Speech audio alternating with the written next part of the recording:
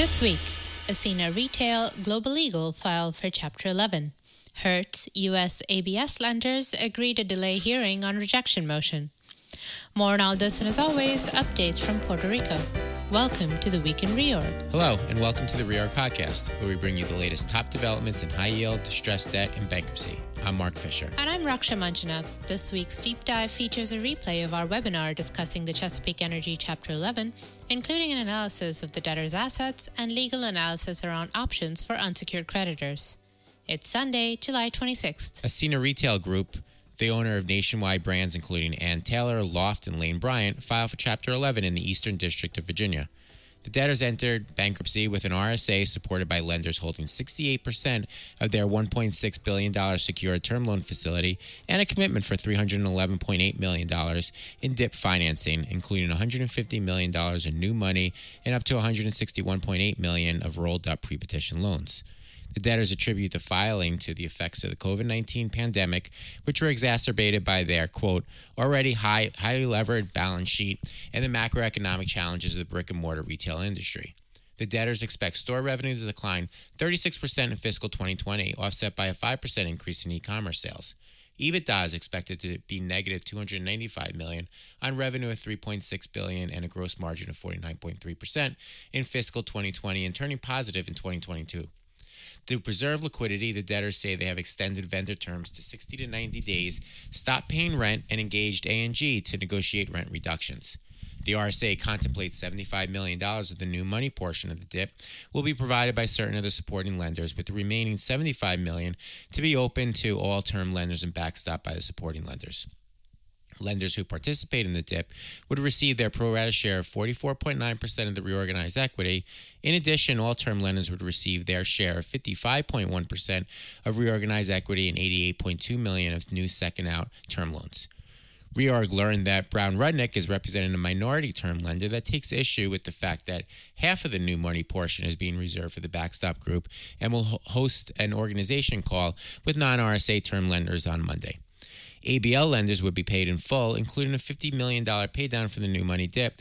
According to the first day declaration, the debtors are in discussions with the ABL lenders regarding an additional $400 million in financing, which would be provided either as a DIP ABL that will roll into an exit facility or at emergence. The debtors say they intend to use the Chapter 11 process to reduce store count to about 1,200 from about 2,800, depending on landlord rent concessions.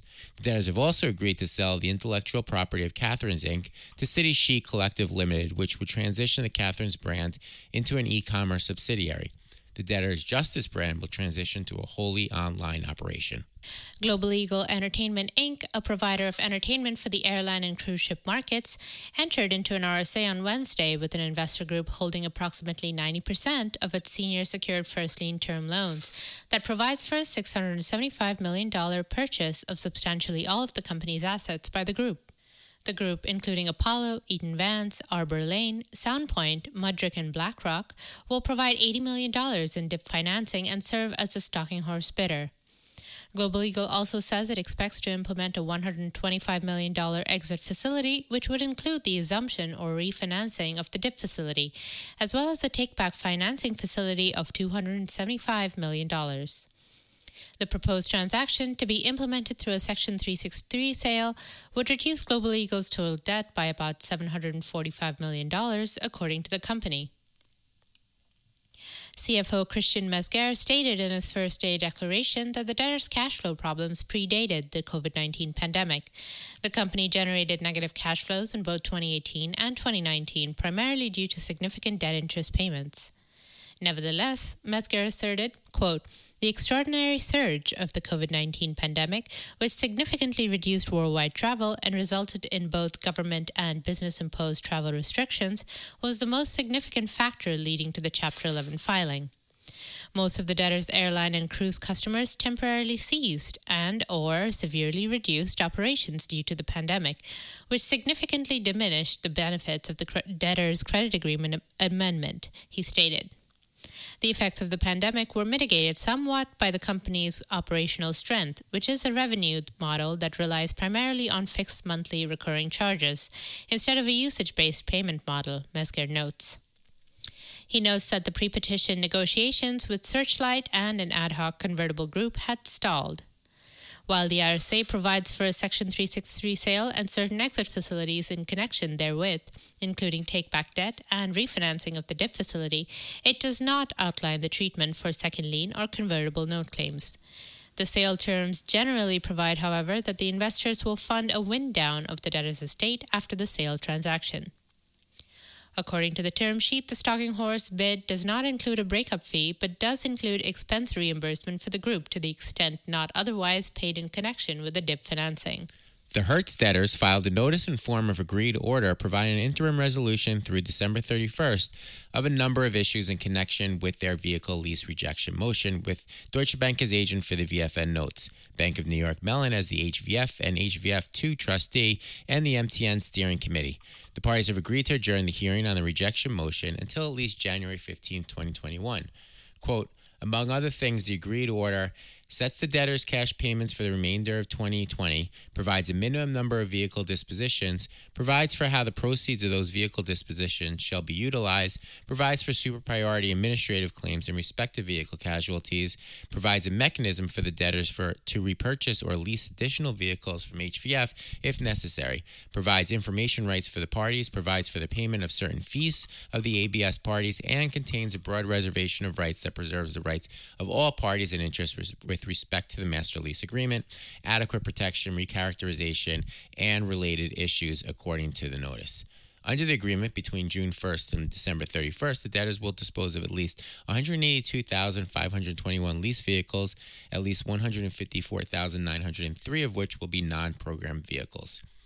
Hertz, in its capacity as servicer, will remit all disposition proceeds and also make a total of $650 million in base rent payments to the HVF trustee in 6 equal monthly payments of $108.3 million, starting in July through the remainder of the year. The Hertz debtors received approval of the agreed order on Friday. Judge Mary Walrath said, "I do like to see peace break out." On the island of Puerto Rico, the administration of Governor Wanda Vazquez on Thursday filed legislation proposing a constitutional amendment that would put public pensions on par with Commonwealth debt at the top of Puerto Rico's payment waterfall, including a bill and related concurrent resolution. Both measures, which were filed July 21st and assigned to the House Retirement Systems and Veterans Affairs Committee and House Government Committee, are slated to be taken up during the ongoing 20-day special session convened by the governor that started this week. Both House Bill 2584 and House Concurrent Resolution 127 call for a referendum as part of the number 3 general election on an amendment to Section 8, Article 6 of the Puerto Rico Constitution that would read, in case the available revenues, including surplus for any fiscal year, are insufficient to meet the appropriations made for that year, interest on public debt and amortization thereof, and the payments of pensions of all retirees from public service who were participants in the government employee retirement system, the judiciary retirement system, and the teachers' retirement system, or any other retirement system of the state created by law, shall first be paid, and other disbursements shall thereafter be made in accordance with the order of priorities established by law. House Concurrent Resolution 127 also backs an amendment of the Constitution's Article 2 Bill of Rights to add to Section 16 the following language. Furthermore, the right of all public servants and all retirees of the government of Puerto Rico to have access to a retirement pension, the terms and conditions of which shall be provided by law and may only be modified with the purpose of favoring it, is recognized. Late last Friday, monoline insurers Ambac Assured, Financial Guarantee Insurance Co. and National filed an urgent motion seeking appointment as trustees under Section 926 of the Bankruptcy Code to pursue certain avoidance actions on behalf of Puerto Rico Highways and Transportation Authority against the Commonwealth. The motion attaches a proposed complaint detailing the claims of the monolines would pursue. The motion alleges that the HTA's finances have been, quote, devastated in an ongoing scheme by the Oversight Board and the Commonwealth Government through unlawful Commonwealth legislation and executive orders that are expressly preempted by Section 303 of PROMESA, as well as various purported fiscal plans and budgets that likewise violate PROMESA and other binding law. The monolines argue that, quote, these efforts to strip HTA of its property and divert HTA's revenue to the Commonwealth coffers have rendered the corporation little more than an insolvent, empty shell, unable to pay its debt service, maintain the island's infrastructure, or even fund its own operations in the absence of future largesse from the Commonwealth that may never come. For example, the motion notes that the most recent HTA fiscal plan projects that the HTA will have a total cash flow of only $860 million during the entire 5-year period from fiscal 2021 to 2025. And over that same period, HTA has or will incur $1.272 billion in operating expenses. The Monalines maintain that the Oversight Board, as HTA's representative, has quote, allowed the destruction and divestment that has befallen HTA. Notwithstanding, the Oversight Board is supposed to serve as a responsible steward of the entity. The motion asserts that the Oversight Board has been overseeing the unlawful diversion of HTA's resources to the Commonwealth, which FOMB also represents. The Monalines argue that through this motion, they aim to remove the untenable conflict of interest and restore HTA's property for the benefit of HTA's bondholders and all who rely on the highways and infrastructure that HTA builds and maintains. The DRA parties filed a joinder to the motion, asserting that as HTA's most significant creditor, they have a direct stake in the resolution of any avoidance actions brought on behalf of the HTA against the Commonwealth.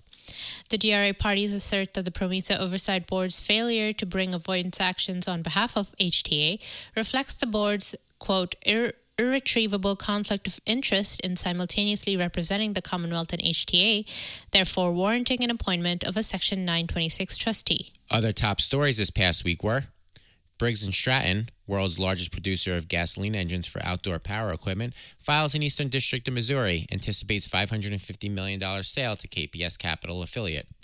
Seadrill Partners, ad hoc group of Term Loan B lenders, reach agreement to remove potential event of default for skip July 1 interest payment. Educational travel provider Lakeland Tours files prepackaged Chapter 11 in the Southern District of New York. And now, as always, here's Jim from Houston with a week ahead. Well, thank you all. Good morning from Houston, where it's hurricane season. Nothing named has developed yet out there in the Gulf, but we are getting sheets of black rain, definitely drenching the bayous. And so let's see what's happening this week. Monday, July 27th, CBL's forbearance expires again. There's an order to show cause hearing in PG&E, the utility that helps Hollywood crank out endless remakes of subpar cinema, store closing motion in Neiman Marcus, and earnings, because it's earnings season from Albertsons and Martin Midstream. Tuesday, July 28, DS hearing in Neiman, mediation hearing in Sable Permian, and an omnibus in Intelsat with earnings from Avis, among others. Wednesday, July 29th, lawyers start your meters. It's packed with activity, including J.C. Penney stay relief hearing. Second day in Covia and omnibuses in Zohar, Frontier, and PES, among others, with earnings from Tupperware, Terraform, Transocean, and Tudor Perini. Well, there's some alliteration that would make James Elroy green with envy. On to Thursday, July 30th. We have hearings in Centric, Alta Mesa, confirmation hearings in Pier 1 and Yucatay, and some litigation in Sanchez Energy. There's earnings, including CNX, Calfrac, and Cleveland Cliffs, and considerably more. Please see our weekly forward, always bright and early every Monday morning for all the details. There's also grace period ending for Denbury and J. Jill, a forbearance expiration. And Friday, July 31st, there's a grace period expiration for Chaparral, Lone Star, and Tailored brands, forbearance expirations in Ferrellgas Partners, Fieldwood, and SA Exploration. And there's hearings in Diamond Offshore, Chesapeake, and Unit Corp. And no more from me. That's my story. I'm sticking to it. And up next, we have, backed by popular demand, a replay of Andrew Sung and Sean Daly's webcast on Chesapeake. If you heard it once, you may want to listen again. It's like the time in 1977 when I saw Zeppelin first in Cincinnati and then in Louisville. Take it away, boys. Good afternoon, everyone. Thank you for joining us on today's installment of the Reorg webinar series. Today, we will discuss the recent Chapter 11 filing of Chesapeake Energy. I'm Andrew Sung, a distressed debt analyst for America's Core Credit by Reorg, and joining me on today's webinar is distressed debt legal analyst Sean Daly. Please note that if you'd like to revisit this webinar later, a replay of today's discussion will be available on the Reorg media page within 24 hours. So So today's discussion will be slightly different from other Chapter 11 overview webinars we've done in the past. The Chesapeake RSA has been out for weeks now, where many of you have had the opportunity to read through everything. And we've had a number of productive conversations with our clients, raising a number of important questions. So today we wanted to go a little more in-depth in addressing some of the issues that have come up, in addition to some of the questions that we still have. So today we're going to give a brief overview of the company and the contemplated plan per the RSA, while going in-depth sharing our methodology on asset valuation and recovery analysis, helping to provide some context to the RSA. And Sean is going to take it a step further by discussing many of the legal nuances in this case, in addition to some of the plan considerations as the case progresses. We will answer questions at the end of the presentation, so please feel free to submit your questions at any time using the Q&A widget, which is located on the left-hand side of your screen.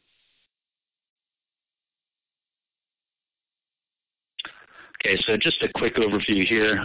Chesapeake is an upstream E&P oil and gas operator, which filed for Chapter 11 on June 28. The debtors operate in multiple U.S. onshore regions. Their gas-centric assets consist of the Marcellus in the Appalachian Basin in Pennsylvania and the Haynesville located in the Gulf Coast region in Louisiana. The debtors' more oil-centric assets are located in Texas, in the Eagle Ford and Brazos Valley, in the Mid-Continent in Oklahoma, and in the Powder River Basin in Wyoming.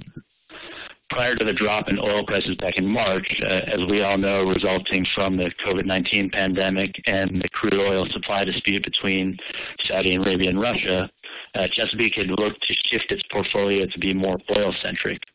So in February 2019, the company acquired its Brazos Valley assets through its acquisition of Wild Horse Resources Development, in part to shift its portfolio to a more oil-heavy mix. But with recent events, as gas prices have proven to be relatively more resilient than oil prices, the company recently disclosed a shift to focus back on its gas-centric assets. So on the table on the right, which was included in the company's cleansing materials, the debtors are planning to only drill new wells for the remainder of 2020 in the Marcellus and the Haynesville, while suspending drilling of new wells in its oil-centric assets. So on this slide, we're just showing a summary outline of the pre-petition capital structure and the contemplated plan of reorganization per the RSA. Sean will cover this in more detail later, but at a high level, the RSA parties consist of 100% of pre-petition revolving lenders, 87% of term loan lenders, 60% of second lien note holders, and 27% of senior unsecured note holders. $925 million of new money DIP financing commitments are being provided by certain pre-petition revolving lenders, while $1.179 billion of pre-petition revolver borrowings are being rolled up into the DIP.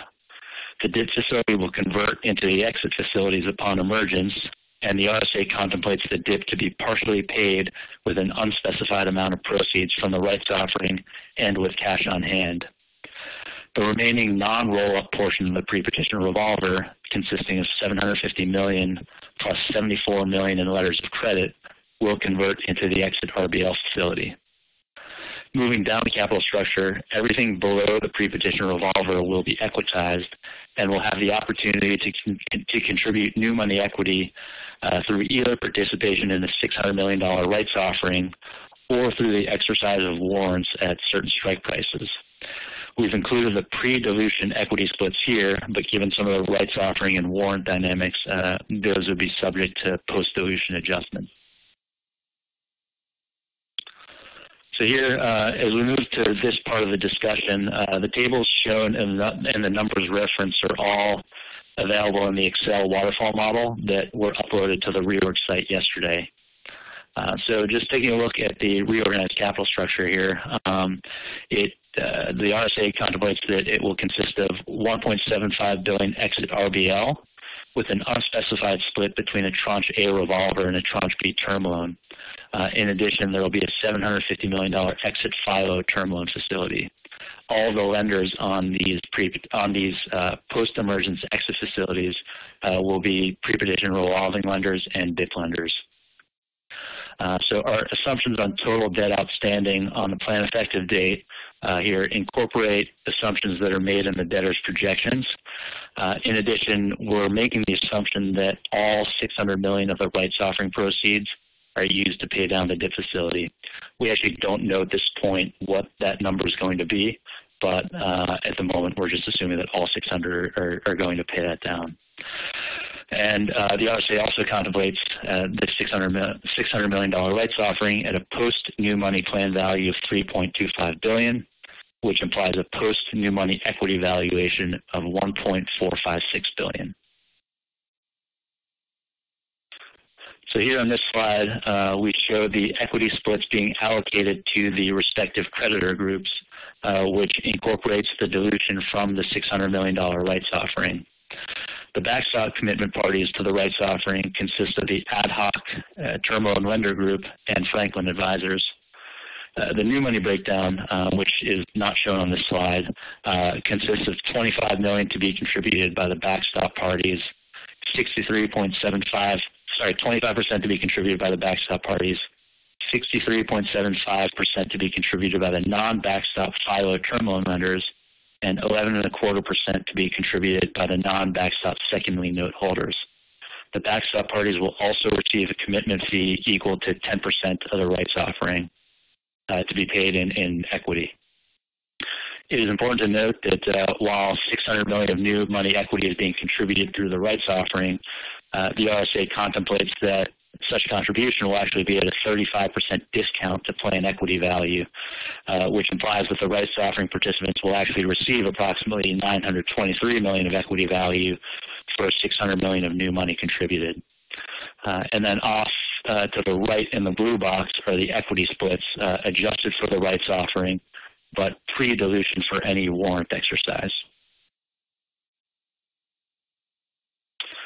So as we try to answer the question as to which constituents may be getting a more favorable treatment under the RSA versus others, we often like to compare absolute priority recoveries versus actual contemplated plan recoveries. And obviously, a critical component to this is valuing the assets. So we had published an analysis back in April which estimated the value of Chesapeake's assets region by region. And an updated Excel model is included in the upload to the REORG site from yesterday, which links this asset valuation model to the claims waterfall. So really what we did is the first step, we wanted to assess the per well economics by each region. In other words, at what commodity price does it make sense for Chesapeake to drill a new well? Drilling a new well is very capital intensive, as the pre-production costs of drilling and completing the well can cost several $1 million. The reason why E&P operations are so capital intensive are that each well's production declines precipitously in the first 12 months of the well life. So if an operator wants to maintain production levels, new wells need to be drilled to replace existing production. This dynamic is illustrated in the decline curve shown in the graphic on the right-hand side. So in assessing per well economics, all it really is a discounted cash flow model over the life of the well, which generally spans multiple years, sometimes multiple decades. So in our example, we're assuming a well life of 360 months. And the cash flows are simply, at time zero, there are pre-production drilling and completion costs being incurred. And then for each month of production, the operator sells such production at the prevailing commodity strip price, less operating costs and production taxes, with the rates of production being dictated by the decline curves, as we show here on the right. And then you simply just sum the present value of every cash flow, which results in an estimated NPV, or net present value. And so in this graphic here, we've shown an example of the Marcellus region, but we actually did this for every operating region for the company, for both oil and for gas. A quick point on methodology, as far as how we built the decline curves. We used county-by-county data that was provided by the U.S. EIA, in addition to individual Chesapeake well data provided by the respective state oil and gas commissions, to then build these illustrated decline curves for each of Chesapeake's operating regions. So on the next slide, So here we're showing the illustrative per well new economics, just a summary here. And really what this concludes is that in case 2, which is shown, or in case 2 shown below, which is at current strip prices for Henry Hub and WTI oil, only new wells drilled in the Marcellus would be economical. And then at slightly higher natural gas prices, new wells drilled in the Haynesville would also be economical. Just a note that a lot of this, in addition to commodity price assumptions, one of the largest drivers of assumptions around new well economics are the drilling and completion costs, the CapEx incurred sort of pre-production. And in Chesapeake's case, we estimate that cost by region to be anywhere from $5 to $10 million, but sensitizing that up or down by a couple $1 million can put a well potentially in or out of the money. So Chesapeake, they provide some information as far as over the last 3 years, what their drilling and completion costs were by region and the number of wells that were drilled. And so we sort of just took that information to back into an assumption for the D&C cost by region. But again, those are sort of our assumptions based on what the company has provided. So the conclusion here, again, is that their natural gas assets, the Marcellus and the Haynesville, would be sort of the most economical to drill a new well. And this conclusion has been further validated by, as we discussed earlier, the company's 2020 drilling plans to focus new well drilling in the Marcellus and the Haynesville, while they're suspending the drilling of new wells in their oil-centric operating regions. So on this slide, we're taking this a step further to effectively try to value what we think the Chesapeake assets are worth. And the way we did this is we're taking the decline curves that we had built by region in the per well economics and applying that to the company's existing production. So rather than sort of starting at the very top of the decline curve, we're estimating a point on the curve that we believe the wells on average would be, and we're simply running off production from there, assuming no new wells are drilled, thus no additional D&C CapEx is spent. So as you can see, when you remove D&C CapEx and simply just take existing production out of the ground from existing wells, all of these regions are positive NPV per our model. So case 2, shown below, again, is the same. It's current strip price on natural gas and on oil. And then we also sensitize to provide some ranges of value to have natural gas in case 1 at around $2, oil at around $30, and then case 3, sort of a bull case, to have natural gas at around $3 with oil at around $60. So from that, in the blue box below, you'll see our sum of the parts analysis. We're getting a sum of the parts asset value of around 4.6, 4.7 billion, with a range from 3.4 to 6.9 billion. And again, it's sort of our sum of the parts on an asset level basis. Keep in mind that when we do this analysis, we're not incorporating corporate G&A costs. We're only including the costs incurred at the well level to get the production out of the ground and to get the production to market, so gathering, transportation, processing, etc. So one other important point of emphasis is the asset valuation does not provide value for proved undeveloped reserves or PUDs. So in an effort to sort of be as conservative as possible with respect to what has actually been proven, we're only taking their existing production and running that off. So we'll then use these asset valuations that we found to apply this to the claims waterfall to sort of figure out our analysis as far as which creditor groups may be getting a better deal versus others. So this slide, we're taking those same asset values that we had shown on the previous slide and applying it to the pre-petition claims waterfall.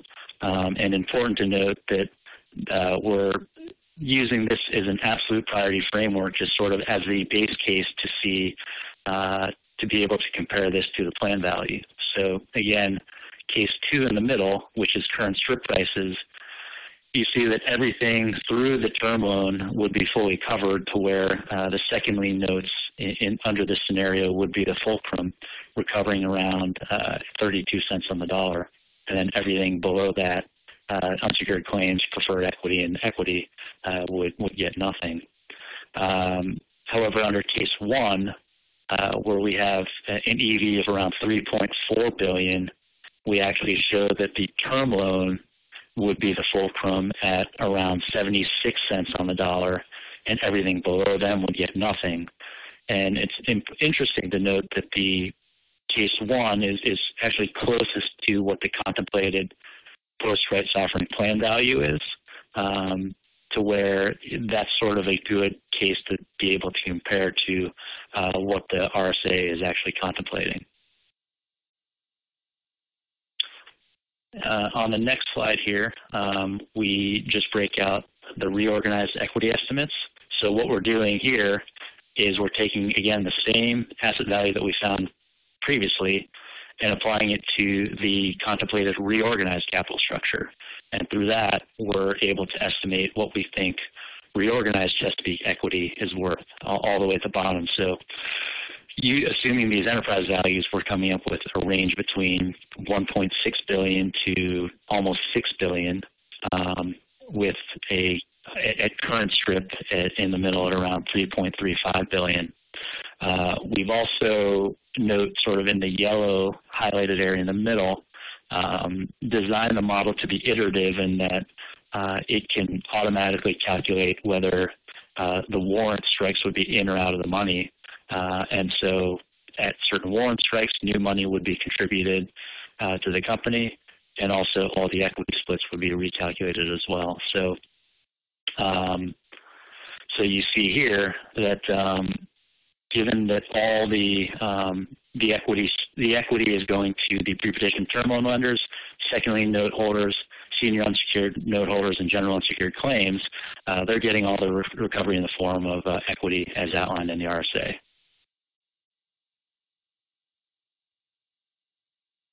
And then on this slide here, we've provided a summary just sort of comparing all the steps up until this point to compare absolute priority versus plan value under the RSA, or plan recoveries vis-a-vis the RSA.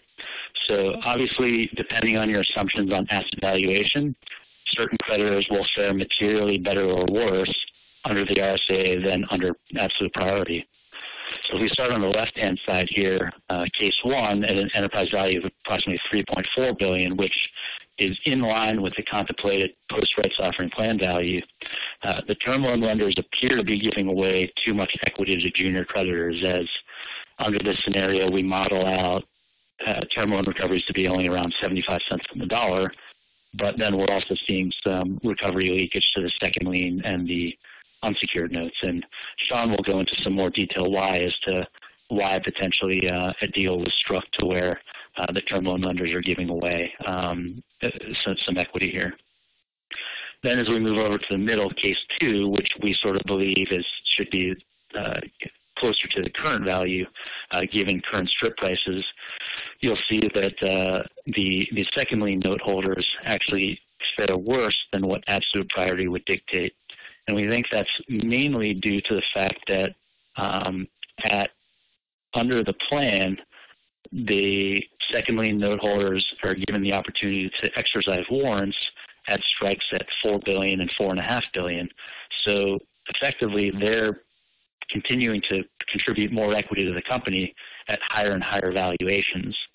Where in contrast, if you look under case two, the ad hoc, the backstop group of the term loan lenders fare materially better under the plan than they would under absolute priority. And that's due mainly to rights offering participation and its commitment fee for the backstop. So if we think about the rights offering participation, why that's so favorable in this case is they're effectively contributing equity at a much lower valuation of, call it $3.2 billion, but also they're contributing that equity at a substantial discount to that plan value. So you see that even further exacerbated in case three here, where at a much higher enterprise value, of just under $7 billion, you see that even while absolute priority would have the second lien notes is potentially fully covered under the plan, under the RSA, they would actually fare potentially worse under that plan. So I know we covered a lot here. A lot of this is sort of piggybacking off of the model that we had uploaded to the reorg site yesterday, so more than happy to discuss these as questions come up. But now I will turn it over to Sean to discuss some of the legal aspects of the case. Thanks, Andrew. So we'll go over a few legal and process considerations today. The RSA, proposed plan construct, getting into a couple of the key terms, and the point that there's sufficient support today to attempt confirmation on a non-consensual cram-down basis. Get into what are the potential challenges that could be brought to certain pre-petition transactions, and as Andrew just sort of covered on the last slide, last several slides, plan valuation. We'll get into possible value shifts that could occur as a result of those challenges or negotiation amongst the various parties. And then finally, just end off with a quick note on the debtor's operational restructuring initiatives, namely midstream contract rejection. So first, the RSA entered into, Andrew touched upon the support earlier, and just to clarify, 100% of claims of revolving lenders, which also means 100% of revolving lenders, but then the other numbers that the debtors have disclosed are percentages of claims, not holders. And the way the proposed plan stands, the RBL claims would still be an impaired voting class, so that's nice. You sort of get two bites at the apple of having, at least one impaired accepting class for confirmation purposes. There is an agreement in the RSA, in the DIP as well, for the parties supporting the RSA to not to challenge any pre-petition liens, including, in particular, the December 2019 transactions where the debtors incurred the FILO and did an up-tier transaction exchanging unsecured notes at a discount to face for the new or the current existing second lien obligations. The debtors talk in their first day papers. They say, we used the specter of bringing potential preference litigation against these parties for the liens that may not have been perfected within 90 days prior to a filing to drive restructuring negotiations this spring. And then, given that degree of agreement and this RSA, the debtors sort of held off on filing until they said, the preference window would have passed. But this is an important point leading into the potential challenges because of course, the debtors said at the first day hearing it was well within our business judgment to make that decision to attempt to achieve consensus and sort of implicitly line up the backstop commitment for the rights offering rather than start the case off in a highly litigated position. But in the DIP financing, which ties over with the RSA classic, debtor stipulations to the validity of pre-petition liens, interesting to note the challenge period just very quickly measured from the petition date rather than from the date of appointment of an official committee or entry of the interim order, which is essentially the petition date anyway. But 60 days from the petition date, a little short for the UCC, even shorter for other parties. So clock is ticking. And then briefly sort of going back to the December 2019 transactions, we've fielded a few calls and got into discussion about, well, what can you do to challenge those? The debtors talked about, potential preference actions. I think it's important to note sort of quickly the distinction between avoidance of a preference versus avoidance of a fraudulent conveyance, two different standards. a preference is designed to avoid a recovery that would not be commensurate with the recovery you would have gotten relative to the class, literally being preferred, whereas fraudulent conveyance doesn't necessarily look to as much of a preferential effect, but has, for instance, you have constructive fraudulent conveyance, and actual constructive is an inquiry into whether reasonably equivalent value was obtained by the debtors and whether they were also insolvent. So sort of, going through, I think the one interesting thing that stands out to me is the potential to look at the second lien notes, this up-tier exchange, and sort of pick around the edges and say, could you try to avoid those liens as a constructive fraudulent conveyance? And so going to reasonably equivalent value, the new notes were issued at a discount to face of the notes that were being exchanged in. So the debtors could point to some debt reduction, but not really two other things that debtors might normally point to. Interest savings weren't really interest savings, not really maturity extension, comparing the maturities for the old unsecured notes that were exchanged into the second lien. The sort of the best facts, and not present here, but just for illustration, recently in the McClatchy case, there was a challenge to the granting of liens by subsidiaries that had not previously granted liens under unsecured notes that were only an obligation of the parent. So it was a little bit easier to make the argument there. Hey, the liens that were granted, what was the reasonably equivalent value? It didn't come from the payment of antecedent debt, which is normally a good way to demonstrate reasonably equivalent value. It's slightly different here, but it gets into the gray area of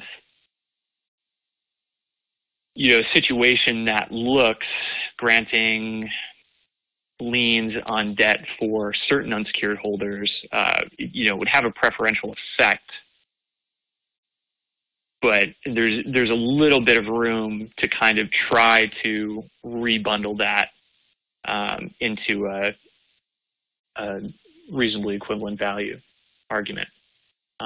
One sort of general point I'll note, and why we don't get into a discussion of certain of the other liability management or M&A transactions pre-petition, is that even to prove constructive fraudulent conveyance, one of the prongs is insolvency, and there are a number of ways you can get at it. But I think what is a factual matter, one of the issues you have with bringing a challenge like this is just, it's a very fact-intensive inquiry.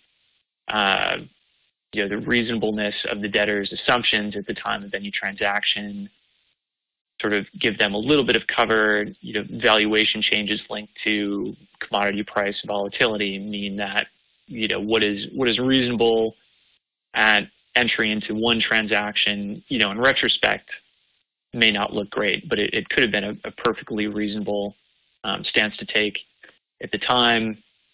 My assumption would also be, given that this is a company that has been through a number, again, of liability management and other transactions in the years leading up to the bankruptcy, that hopefully they were good about getting solvency opinions to at least paper things over a little bit from a factual record perspective. But at any rate, kind of moving over into the next two bullets here, how do you think maybe about other objections that could be brought to the extent that junior constituencies aren't happy with the current state of affairs? One thing that sticks out again is just valuation. So you can make disclosure statement objections to adequate information, although it is not strictly required to file a valuation analysis. In a case where valuation is under consideration, there could be some complaints, if there isn't one, attached to the DS. parties could ask for additional information on how and whether the debtor has evaluated the merit of any potential claims or causes of action pre-petition. There's also this additional hook of you can try to argue at the disclosure statement stage that, this plan that has been proposed is patently unconfirmable. So the debtor should not even be allowed to go ahead with plan solicitation. That's almost more a way to kind of preemptively lob in a confirmation objection and just get it percolating. And then, classic confirmation objections. One thing that, sticks out, and we'll get back to this in a second, going back to one of Andrew's slides, is looking at certain of the higher cases. If you have a belief that valuation is indeed higher than where the debtors are currently saying it is, the corollary to the absolute value rule, or absolute priority rule, is that no class can receive more than 100%. So you could run into challenges of that sort. Now, getting into, as just alluded, sort of what could happen. You could challenge valuation. You could challenge, maybe the liens on these second lien notes. I guess from, sort of least contentious to most contentious, one thing that sticks out is, with multiple classes of warrants or multiple series of warrants, you could always shift those around a little bit in an attempt to, buy peace. If you challenge valuation, again, actually, let's go back really quickly to slide 12 and just looking at, for a second, the FILO estimated absolute priority recovery percentage. In case 2, that gets up over 100%, which again would not be allowed by the absolute priority rule. Same in case 3. So, conceivably, a more junior constituency could argue, that valuation needs to be higher, but then you get into problems of just what is, what's really moving. So, for instance, unsecureds could argue, well, the current valuation is too low if they're not happy with the RSA plan construct, but then you would still have to completely clear the second lien debt to obtain anything under the absolute priority rule, which, the one exception would be if there's a successful challenge to the second liens, and then you just have an extra large unsecured claims pool. But, I think a really great aspect here of the proposed plan construct is, again, that you're sort of not going to the harsh end of the spectrum with a strictly absolute priority recovery. This, divvying up a little bit of value further down the chain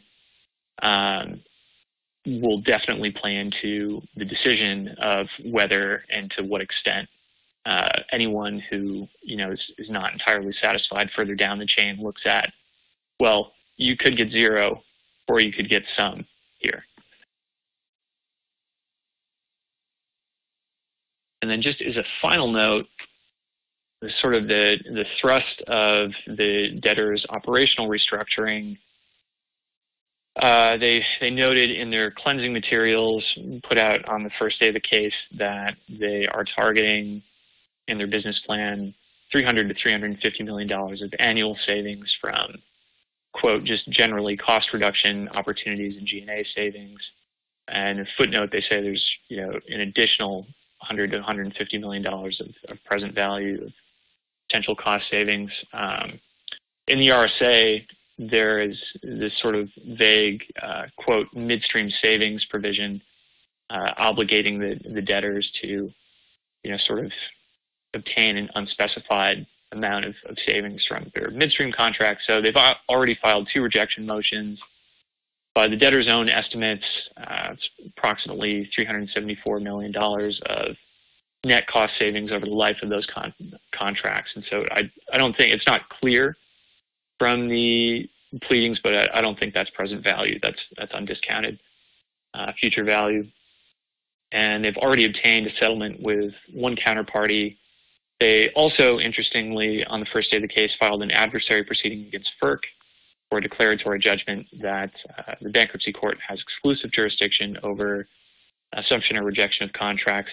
This comes up when certain contracts have filed rates or rates regulated by FERC. FERC has stipulated they'll defer to the bankruptcy court for the time being. So more to come on that front, but that's sort of the debtor's best start. Andrew, I'll turn it back over to you. Okay, thanks, John. So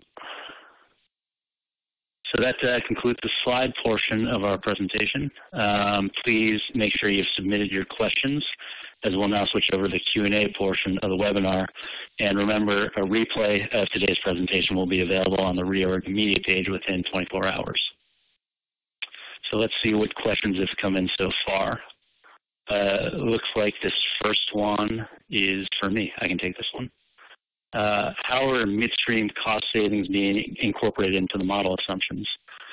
So Sean had talked about some of the midstream contract projections, and admittedly in the model here, we're not getting that granular.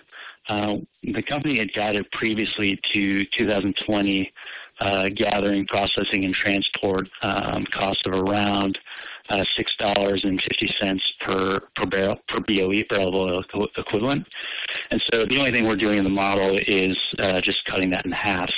So I think we're assuming $3.25 per barrel equivalent, and then just converting that to per MCF for the gas assets. Admittedly, it's a little oversimplified in that we're just applying that to all of their operating regions.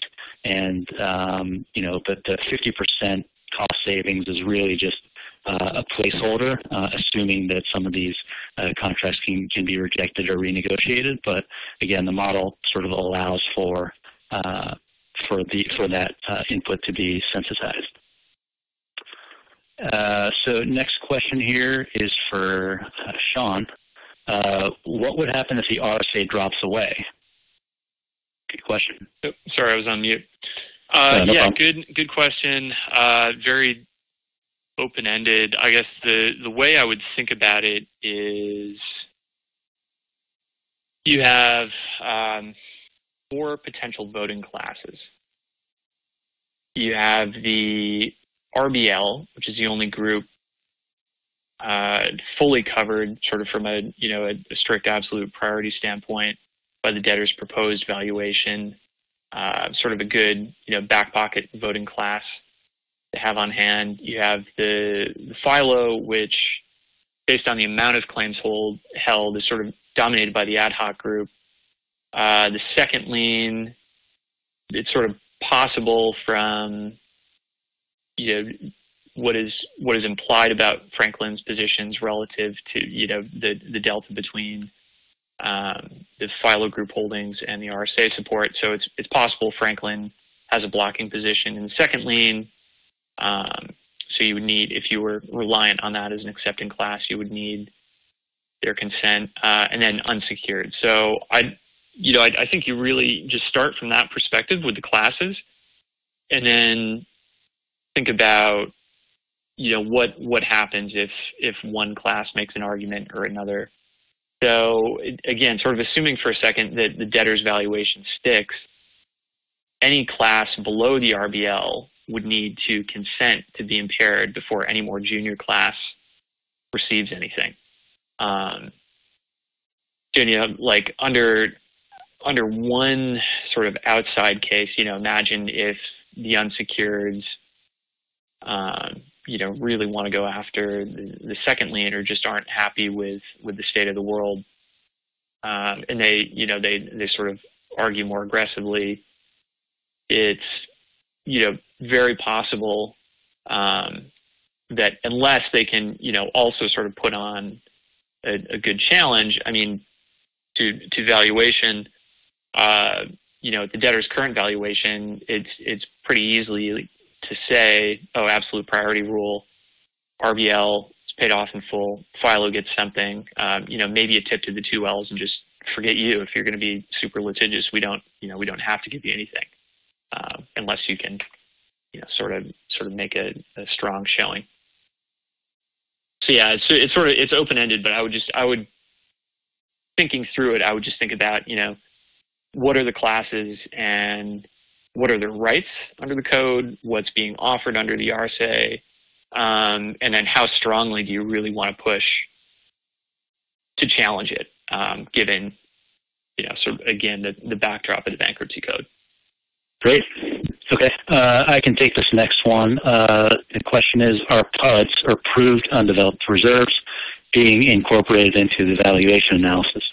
We're taking the very conservative assumption to where we're ascribing no value to PUDs or proved undeveloped reserves, which, obviously the most conservative way to do it as we've done it is to simply take the existing reserves and assume that no new exploration is done, no new wells are being drilled. And so through that's sort of why we're ignoring PUDs for the time being. Obviously, PUDs do have some value in some commodity price regimes, but, sort of in an effort to be as conservative as possible, we're assigning no value to the PUDs at the moment. Okay. Next question is for Sean. Let's see. Do you anticipate all second lien class holders will be given an opt-in option to join the backstop parties and participate equally in the fees and rights offering, or legal challenges to preempt a conflicted Franklin from skimming economics? Yeah. In short, I don't think anything has to change from the way it's currently set up. I guess maybe taking the second part first.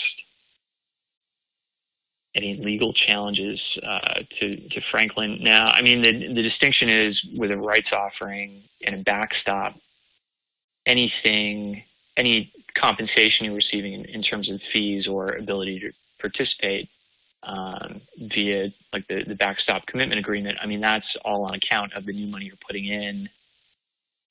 Not, it's technically not related to your prior holdings. So I don't think there's anything, particularly that you could like strongly challenge legally. As to whether all second lien class holders will be given the ability to opt in to join the backstop parties, I mean, that's something they could try to negotiate for, but again, I don't think there's anything that necessarily needs to change about the current construct.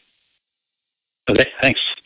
I can grab this next one. Are there particular Chesapeake assets that we believe are particularly ripe for divestiture? So earlier this year, the company had identified, I think it was $300 to $500 million in expected proceeds from the sale of non-core assets. But as the restructuring process started to take hold, we heard less and less about that. They didn't provide any specifics beyond just stating that asset sales would consist of, significant land positions that were not attracting any sort of capital spend. So, my read on that is of that sort of identification of 300 to 500 million, likely sort of undeveloped acreage, that sort of thing. But again, they've not really talked much about sort of selling some of their producing regions, the Marcellus, the Haynesville, et cetera. But, that said, we don't know. So everything that they've sort of indicated on recent earnings calls and so forth have been sort of everything of the non-core nature. Okay, so this next one is for Sean. Do you have a view on process timing? Are the milestones realistic? Yeah, I would say I think the milestones are generally okay. Nothing too quick. 3 months from the petition date to file plan in the DS. 160 days from the petition date to actually get the DS approved, and then another just over a month for entry of a confirmation order. I mean, yeah, confirmation in 6.5 months. I don't think it's super fast. There's maybe room for it to get pushed out a little bit, depending on again, whether the RSA in that plan construct holds up. But I mean, yeah, 6.5 months to get a plan confirmed in today's day and age, not a huge deal. Okay, thanks. One more that I can grab, or another that I can grab. So the company is spending approximately $600 million per year on CapEx. In case 2, at current strip pricing, does the analysis conclude that this CapEx will be unprofitable and result in a lower valuation? So yes, so when we think about whether CapEx spend will be unprofitable, we're really relying heavily on the per well economics and the assumptions that we're making there as a guide to determine whether capital spend is positive or negative NPV. And again, sort of at current strip prices, which is case 2 shown, we're showing that only in the Marcellus is drilling a new well of positive NPV. So with respect to valuation, we're simply valuing the producing reserves in a runoff mode, which assumes no new CapEx spend are related to the drilling of new wells. But if the company disagrees with us and they decide to spend CapEx to drill new wells at current strip prices that by our calculations would be negative NPV, then, by our analysis, yes, I would conclude that would result in a lower valuation. And I think that's all the time we have for questions today. If you have a few minutes, please take the survey that will appear on your screen in a few minutes. Your feedback is very important to us. Thank you so much for joining us today. Thank you again for listening to this Reorg Weekly Review.